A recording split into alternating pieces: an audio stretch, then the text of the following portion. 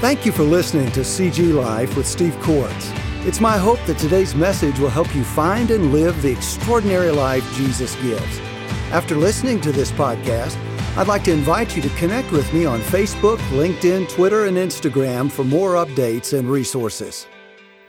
And so in this series, we're looking at Christ as He is, and we've said that that means seeing all that Christ is. And we're looking right now at a passage in Colossians chapter 1 that is a profound passage, a profound description of who Christ is, particularly in relation to the universe. In relation to the universe, I want to invite you to take your Bibles and turn with me to, that isn't working. I'll have my emergency team get right on it. Colossians chapter 1, 15 through 20. We're going to be looking at page 983 in the worship Bibles provided both at the Sherwood Forest campus. As you come in to the worship center, you'll have those Bibles available there. In the Clemens campus, it's either underneath your seat or underneath the seat in front of you. Page 983, Colossians chapter 1, we'll be looking at verses 15 through 20. Now, last week I walked you through the opening of this passage, and we saw that Jesus is portrayed for us here as the beginning of all life and the beginning of all creation. We said that this truth that Jesus is the agent, the one through whom God the Father created all things, is not just mind-boggling when you understand it, it is mind-bending. And to help us understand it, we took a shaker of salt. We said that our sun, if you really want to understand or begin to understand how vast the universe is, and how significant it is that the Scripture announces Christ to be the maker of the universe. One of the ways to do that is to imagine in your hand one grain of salt. One grain of salt.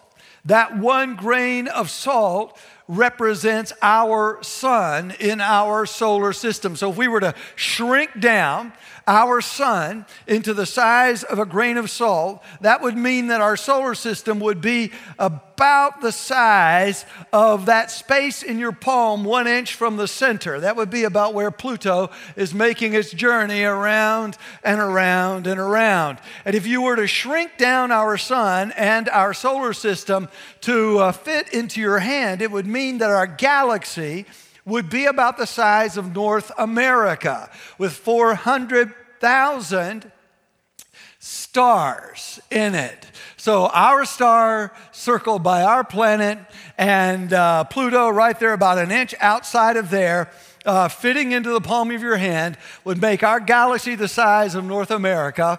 The amazing news is that our galaxy, with its 400,000 stars, is not really all that big. That astronomers tell us that there are other galaxies that contain 100 trillion stars, and some super galaxies that, or galaxies that contain 1 trillion stars, super galaxies that contain 100 trillion stars, and that based upon what we can see with the Hubble telescope, astronomers estimate that that there are at least 170 billion galaxies. That's what we can see.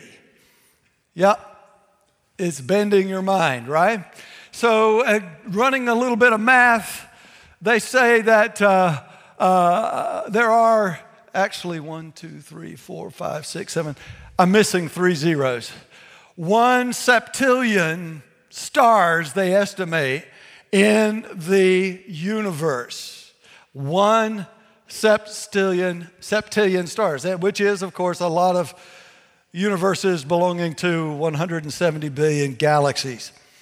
And we looked at that, and I don't know about you, but the more I try to conceive that, the smaller I feel. In fact, I said to the first service, I feel about that tall.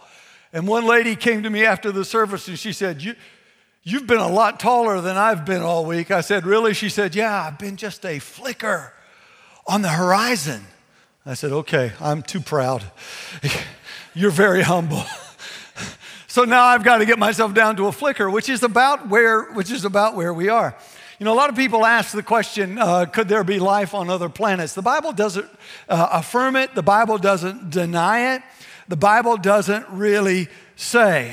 Billy Graham one time said this. He said, the Bible doesn't tell us whether or not there is intelligent life on other planets, although he said, I find nothing in the Bible that would exclude the possibility. But he said, if there is life on other planets, then God created that life, for God created everything. And I agree with him. We don't know. The Bible doesn't say. We don't know. But what we do know is this. We do know that the heavens declare the glory of God. The skies proclaim the work of his hands. Psalm 19:1 tells us.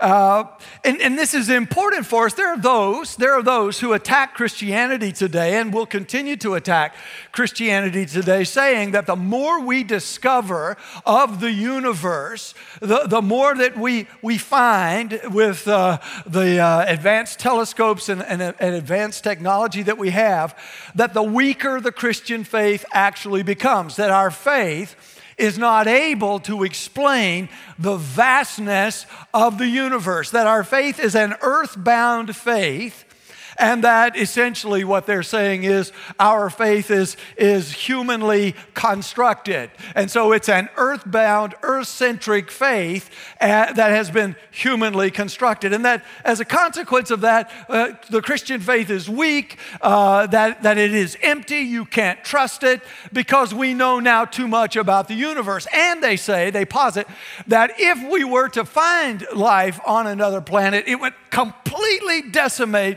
our faith. I categorically deny that.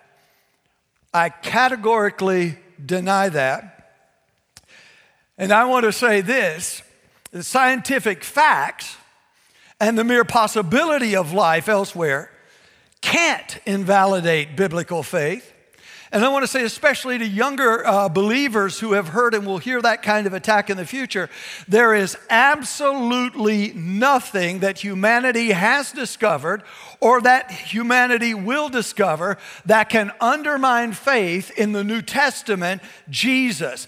Everything and anything we discover, Christ has made and Christ owns. That's the testimony of our faith. At the very center of our faith is a declaration that Jesus is Lord of all. And that means a lot more than many of us who are believers actually realize or recognize. It means that Jesus is Lord himself over all of the cosmos. And so in truth, the vastness and the unknowns of the universe, they don't empty our faith. Discovering the greatness of the universe simply makes our faith stronger. For we know that the Jesus we love and the Jesus that we worship is the one who made everything in it. There is not a star among the 1 septillion that he has not named. There is not a solar system that doesn't owe its existence to him. There isn't a galaxy among the billions of galaxies found that he doesn't rightly claim as his own. And while we pretend, and we can pretend, to hold the star of our solar system in our hands, and we can pretend to watch Pluto circle in the palm of our hands, he literally holds the entire universe in his hands. And the wonder of our faith, consequently, only grows as our understanding of the universe expands. And what is even better is that the joy of the gospel can only deepen as well. Because here's the reality. The more we recognize that this planet we live on is like a speck of dust in the universe, the greater the gospel has to seem in our eyes. That the God of this extraordinary universe would find us, would come to us, would live among us, would walk among us, would die for us, simply makes the gospel more marvelous in our eyes. The hands that hold the universe are the same hands put on a tree for you, for me.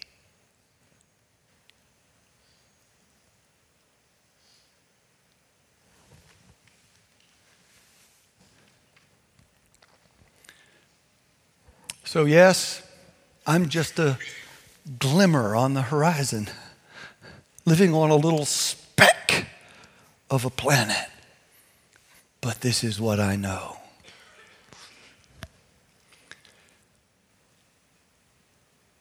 The creator of the universe came for me and for you. I don't know why, but he did.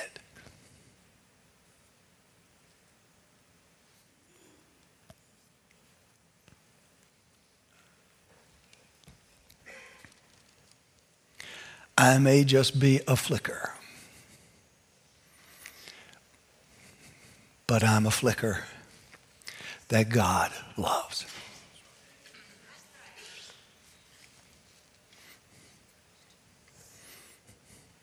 And so are you.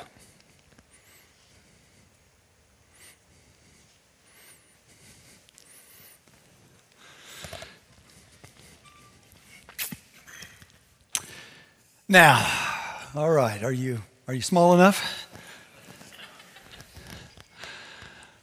All right, are you small enough? Hey, they fixed it, didn't they? I'm going to tell you, I have got an amazing team. You see me, you don't ever see them, but they are an amazing team, and I'm grateful for them. All right, are you ready? Now, since we're that small, let's stand up and get a little bigger. Yeah, you say, we don't ever do this. I know. Are we done? No. I want us to read this profound passage together. All right? And let's stand in the honor of him who is far greater than we have ever really been able to imagine. Here we go. He is the image of the invisible God. He is the firstborn of all creation. Hold on. All right, Sherwood Forrest, are you standing up too? Okay, Sherwood Forrest. All right. Let's start over just in case. He is the image of the invisible God. He is the firstborn of all creation. Uh-oh. For by him all things were created in heaven and on earth, visible and invisible, whether thrones or dominions or rulers or authorities, all things were created through him and for him. And he is before all things, and in him all things hold together. And he is the head of the body, the church. He is the beginning, the firstborn from the dead, that in everything he might be preeminent. For in him all the fullness of God was pleased to dwell, and through him to reconcile himself to all things, whether on earth or in heaven, making peace by the blood of his cross. Amen. Well done. Well done. You may be seated. You may be seated. Now, today, with this passage before us, I want to talk with you about the goal that Jesus has for his creation. Now, goals and objectives, I'm sure most of us would agree, are things that we really can't live without, or we can't live well without. Goals and objectives give us purpose. Without them, our lives have no sense of direction. I love what Zig Ziglar once famously said. He said, if you aim for nothing, you'll hit it every time. If you aim for nothing, you'll hit it every time. And there are some people who sadly live their lives aiming at nothing and spending them on nothing and hitting it every time. But the truth is, even with clear goals, even when we have clear goals, you and I can never quite be sure that we will accomplish the goals that we set. We never are completely in control of our lives. We can have amazing goals, amazing objectives, and have them laid out, but we can never guarantee to ourselves that we're going to accomplish those in the end. Why? Because life just happens sometimes. The question I want to ask with you, though, is what about God? What about God? What about the one whose goals and purposes can't be undermined? If Jesus is the giver of life, what is the goal of the life he gives? I can't guarantee my goals, but I can learn a whole lot about life, its purpose, its direction, if I understand his goals. If I know where he's going, then I know where life is going, and I then know and can know where I need to be going. Does that make sense? So I want to ask this question with you today, and I want us to look together at this passage. We've already seen together that Jesus is the beginning of all life and creation. I want you to see with me that he is, the scripture says here, the goal of all life and creation, and ultimately the source of all life and creation. So let's begin. Look at the end of verse 16, where the scripture says, all things were created through him and for him. Here at the end of verse 16, Paul adds a new and a very significant insight with a little phrase, for him. All things were created, he says, for him. The Christ who created life, Paul says, is also the goal toward which all of life and creation are moving. And this means two things for us. First of all, it means that in the present, every created thing and every life has its reason for being, its purpose in Jesus. He is life. He is creation's original purpose. All the things made by him were made ultimately to honor him, were made ultimately to bring him glory.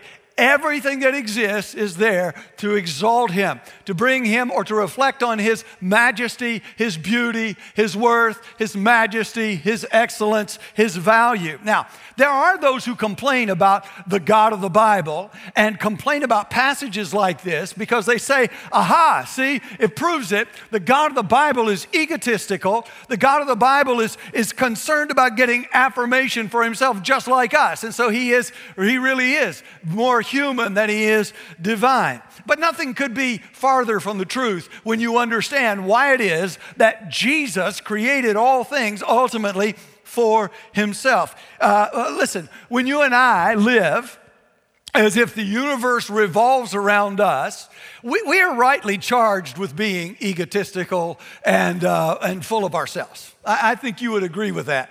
If we live as if the universe revolves around us and everything revolves around us, we call that immaturity, right? We call that immaturity, and it's rightly challenged. But when Jesus announces himself to be the center of the universe, he's not being egotistical, he's simply being truthful. He is the center. He is the source of life. He is the source of love. And when he created us and he gave us life, he did so that we might know and worship him. Do you remember Jesus said at one point, he says, this is eternal life, to know the living God. He created us so that we might know him, and he gave us life so that we might worship him. And in knowing and worshiping him, know the fullness and the satisfaction that come only in his love. He made all of life, watch now, for the sake of love.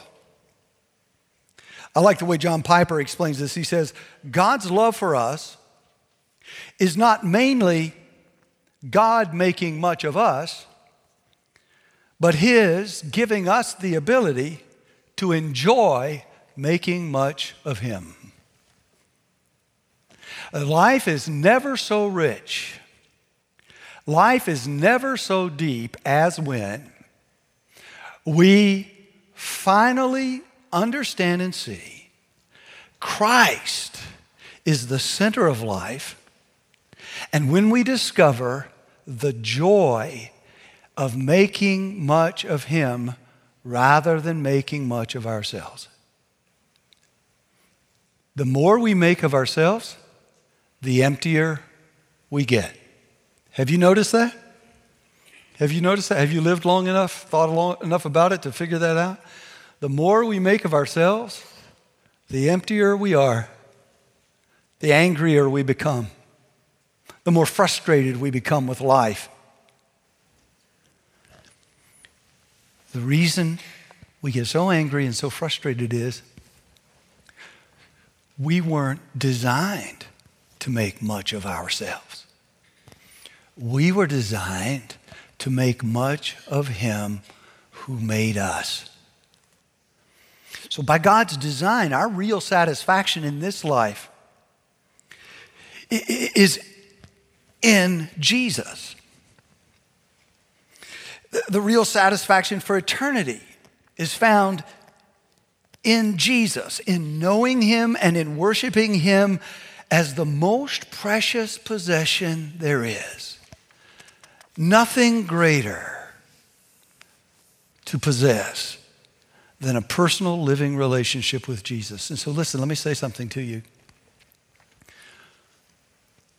When you're jumping in the car for the 10,982nd time, taking your kids to the 10,982nd soccer game in their professional career. Oh, I know, he's just 10, but it's in that professional career. And you're pulling in there, and you're wondering to yourself, is this what life is all about? When you're jumping into the car to head to that office to work with that boss who gives you such fits, when you find yourself stuck in a place in life that you don't think you can overcome, you're dissatisfied, frustrated, and you're asking yourself, is this what life is all about? I just want to tell you the answer is no.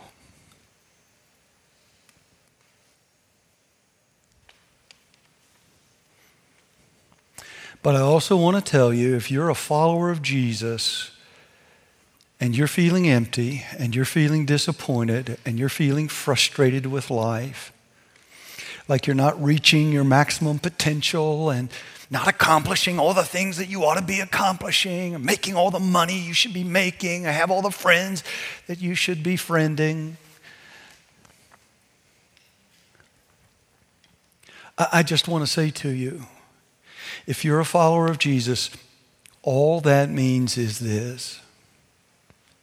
It doesn't mean your life is for nothing. It means your life has lost and missed its true center. Because at the end of the day, the point of your life and the point of my life is nothing less than Jesus. And as soon as you and I replace Him with anything else, we have replaced Him with something less than God's very best. And it will not and cannot satisfy. There's no life in it. No joy.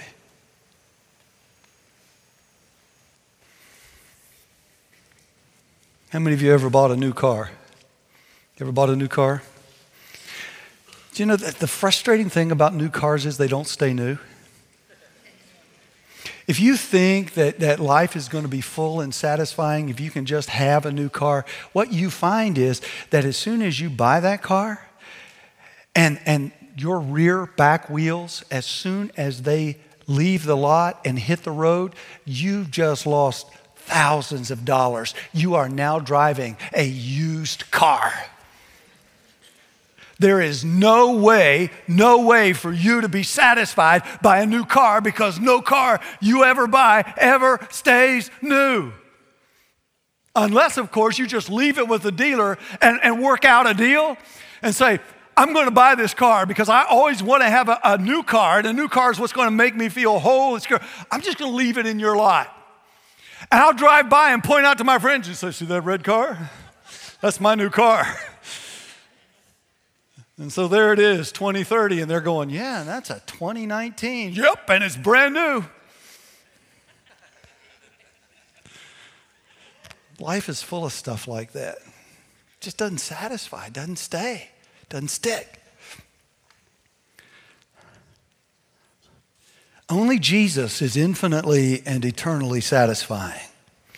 And you see, it's not until we find and know him that we can be satisfied. We're always hungry, we're always empty, we're always searching. I love that famous passage from St. Augustine's Confessions, where he says, you have made us for yourself, O Lord, and our heart is restless until it rests in you. Know Jesus at the center of your life, there will be no rest at the center of your life. Jesus alone is rest and peace and wholeness and life itself. That's why the Creator came. That's why the Creator lived for us, died for us, that we might know him as he is, our all in all, that he might live and dwell and be at the very center of our lives. And when Jesus is at the center, everything else comes together.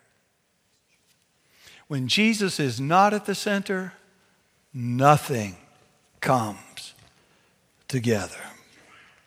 Secondly, what this means, this little phrase that Jesus is the goal of creation, it means that in terms of the future, all things are literally moving toward him. Everything is literally making its way toward Christ.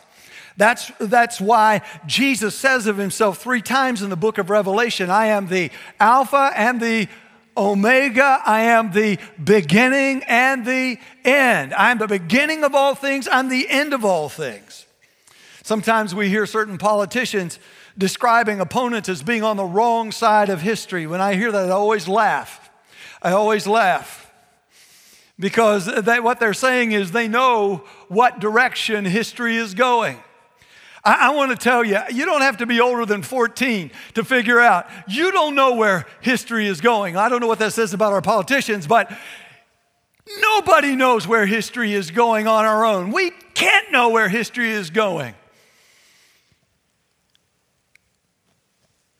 None of us has got a clue, and none of us gets to decide. But the Scripture's witness is that the decision about history's direction is one that's already been made.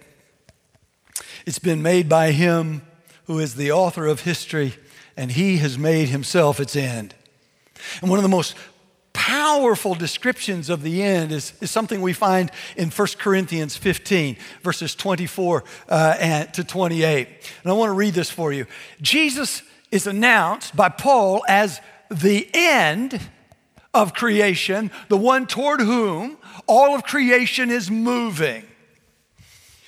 What does that look like? Well, Paul tells us in 1 Corinthians 15, he says, then comes the end when he, Jesus, he is the end, when he delivers the kingdom to God, the Father, after destroying every rule and every authority and every power. For he must reign until he has put all his enemies under his feet. The last enemy to be destroyed is death. For God has put all things in subjection under his feet. The last enemy to be destroyed is death. Let's see. When all things are subjected to him, then, once that's done, then the Son himself will also be subjected to him who put all things in subjection under him, that God may be all in all. When Christ's ultimate work is finished, he's going to gather it all up and hand it to the Father so that everything is then under, ultimately, the triune God, the Father, the Son, and the Holy Spirit. Now, let's unpack this just for a second, because it shows us where history is going and where we are going. Here is God's final step in his redemptive plan described for us. Christ turns over our restored world to God his Father, who sent him to recover it. Now, I want you to notice how it happens in 2 steps. First, Christ conquers permanently every enemy of God, every rule, every authority, every power, everywhere in creation that challenged him and challenged his plan for life and sought to undermine it.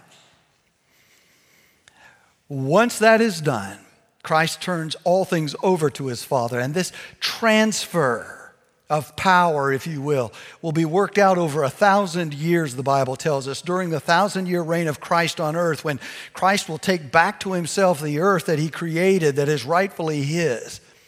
And at the end of the 1,000-year reign, the book of Revelation tells us that Satan will be unleashed for one final time to lead a final rebellion against God and his kingdom.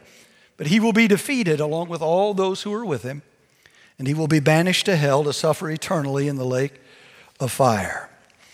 And in this way, the enemy of God is abolished forever, never to oppose, never to deceive, never to threaten God's people again. But what is so fascinating to me is that Paul says he's not the last enemy. He is an enemy who is destroyed and defeated, but the last enemy, both of God and man, is death, and that enemy too will be abolished. And when this final work of Christ is completed, he will deliver the kingdom he has restored to the Father. And it is in this way that the great gospel story will finally come to a close.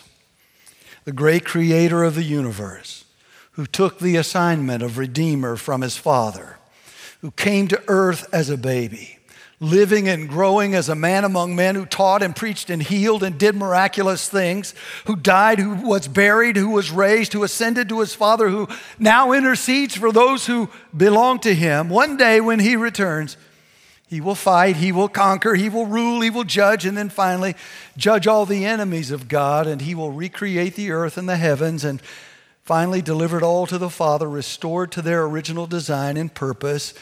And the end will be just as it was in the beginning. Sin will be no more, and God will reign supremely. So all things come from Jesus. All things are for Jesus. And one day all things will return to him, be put in their proper place, be put under subjection to the God whose love overcomes sin. Now, this is not to say that in the end everyone will be saved. Jesus made this clear. That isn't what is going to happen. Sin is serious. God is holy. Heaven is real. Hell is real. The restoration of all things to the rule of God means that sinners who refuse God and refuse to receive God as he is in Christ will get exactly what they want, a life without him. In the language of the Bible, they are cast or thrown into hell, into the lake of fire, an existence separated from the God who is the only center that satisfies with life and love. And those who find themselves there will only have themselves to blame.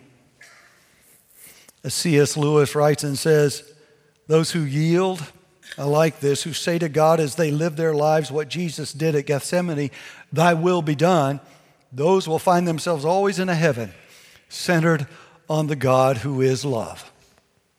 But for those who say to God as they live their lives, my will be done, those who fight tooth and nail to hold on to their petty lives and their petty idols, they find themselves in hell centered on the self that can never satisfy.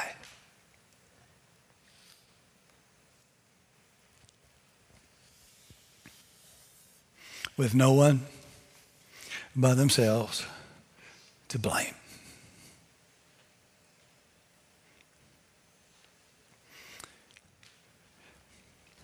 So as we look at this passage, I want you to see with me that this passage gives us a proper understanding of the point and the purpose of creation and life, and the point and the purpose of our own lives as well. We ask the question,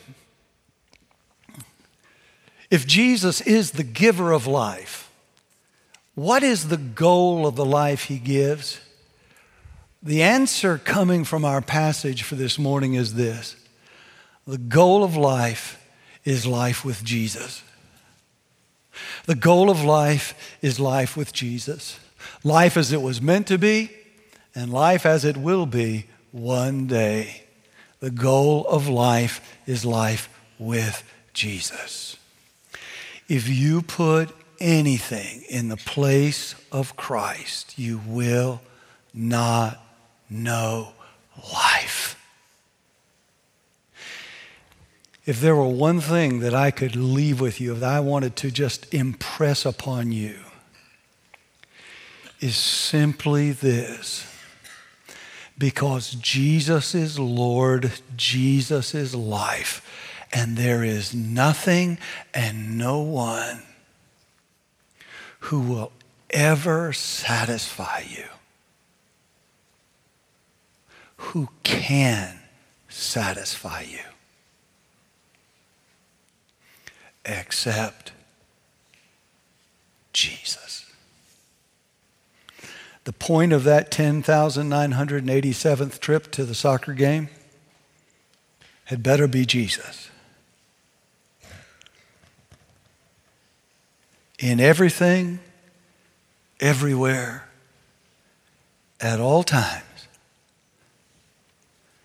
he was meant to be and has been designed to be the center of our lives. So what does that mean for you? First, it means this. Your life, like all of creation, is meant to bring Christ honor and glory. The reason Christ came for you is that you were meant to exist for him. He's bringing you back. He came to bring you back to himself. Second, it means that wherever creation has gone wrong, you can be absolutely sure Christ is going to restore it and make it right. Third, it means that everything was created and designed with Christ in mind. And his heart is a heart to rejoice over you for all eternity. And he made you to rejoice over him for all eternity, starting now. Finally, because Christ is the creator and end of life, it means that life will never make sense without him. It cannot make sense without him. Unless Christ is given his proper status as the owner, the designer, and the end of all things in the here and now, everything falls apart. Listen, after 35 plus years of pastoring, I want to say this to you. I want you to hear me. Listen carefully. Without Jesus at the center, everything falls apart. Marriages fall apart. Families fall apart. Friendships fall apart. Churches fall apart. Nations fall apart. Everything disintegrates. Everything degenerates without Christ at the center. Without Christ in his proper place at the center, everything falls apart.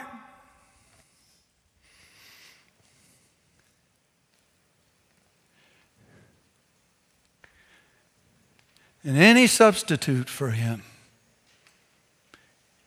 is always a recipe for emptiness, disappointment, anger, frustration, bitterness, pointlessness. So here is my question.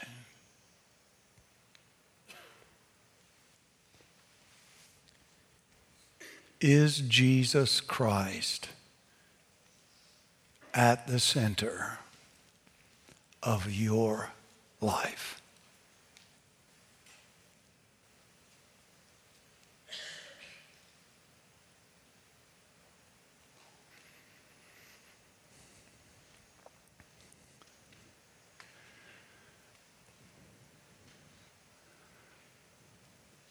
You say, I think so. How would I know?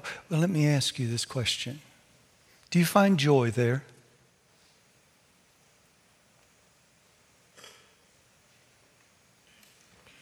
Do you find a peace that passes understanding?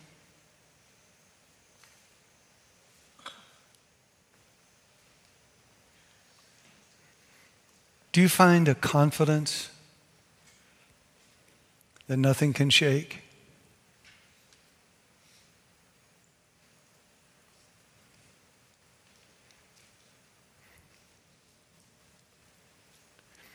Because if Jesus is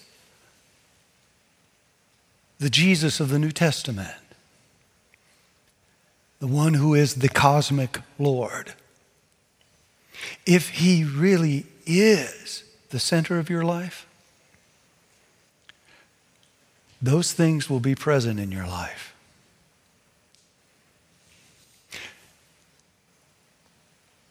Maybe not perfectly present, growing, but they'll be there. If they're not there, may I just say to you, you're playing a game.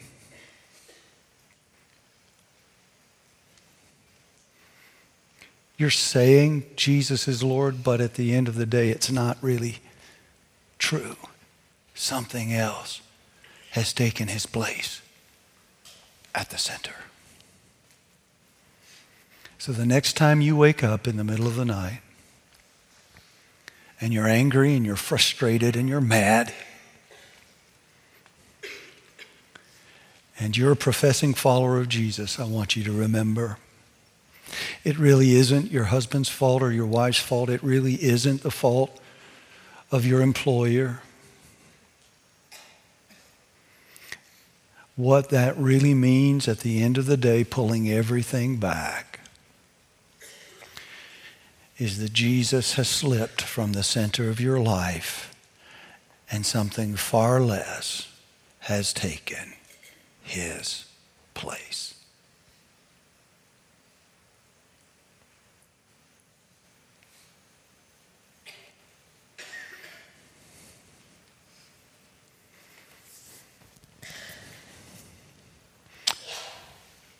I want to invite you, if you would, to stand all across the room. Father God, as we stand, I pray that you would be at work at Sherwood Forest. I pray that you would be at work in Clemens. I pray, Father, that you would be speaking to your people. I pray, Father, that you would find us faithful here today on both of our campuses, searching deep, looking carefully, looking respectfully, looking humbly.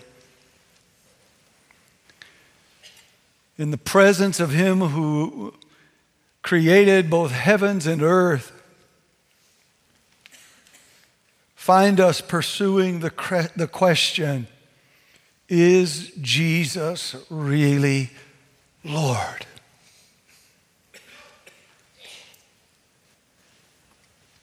Father, for some on both campuses, the reality is that while there is some head knowledge of Jesus, there is not a personal, vibrant relationship with him, because in truth, Jesus is known as Savior but has never been submitted to as Lord of all of life.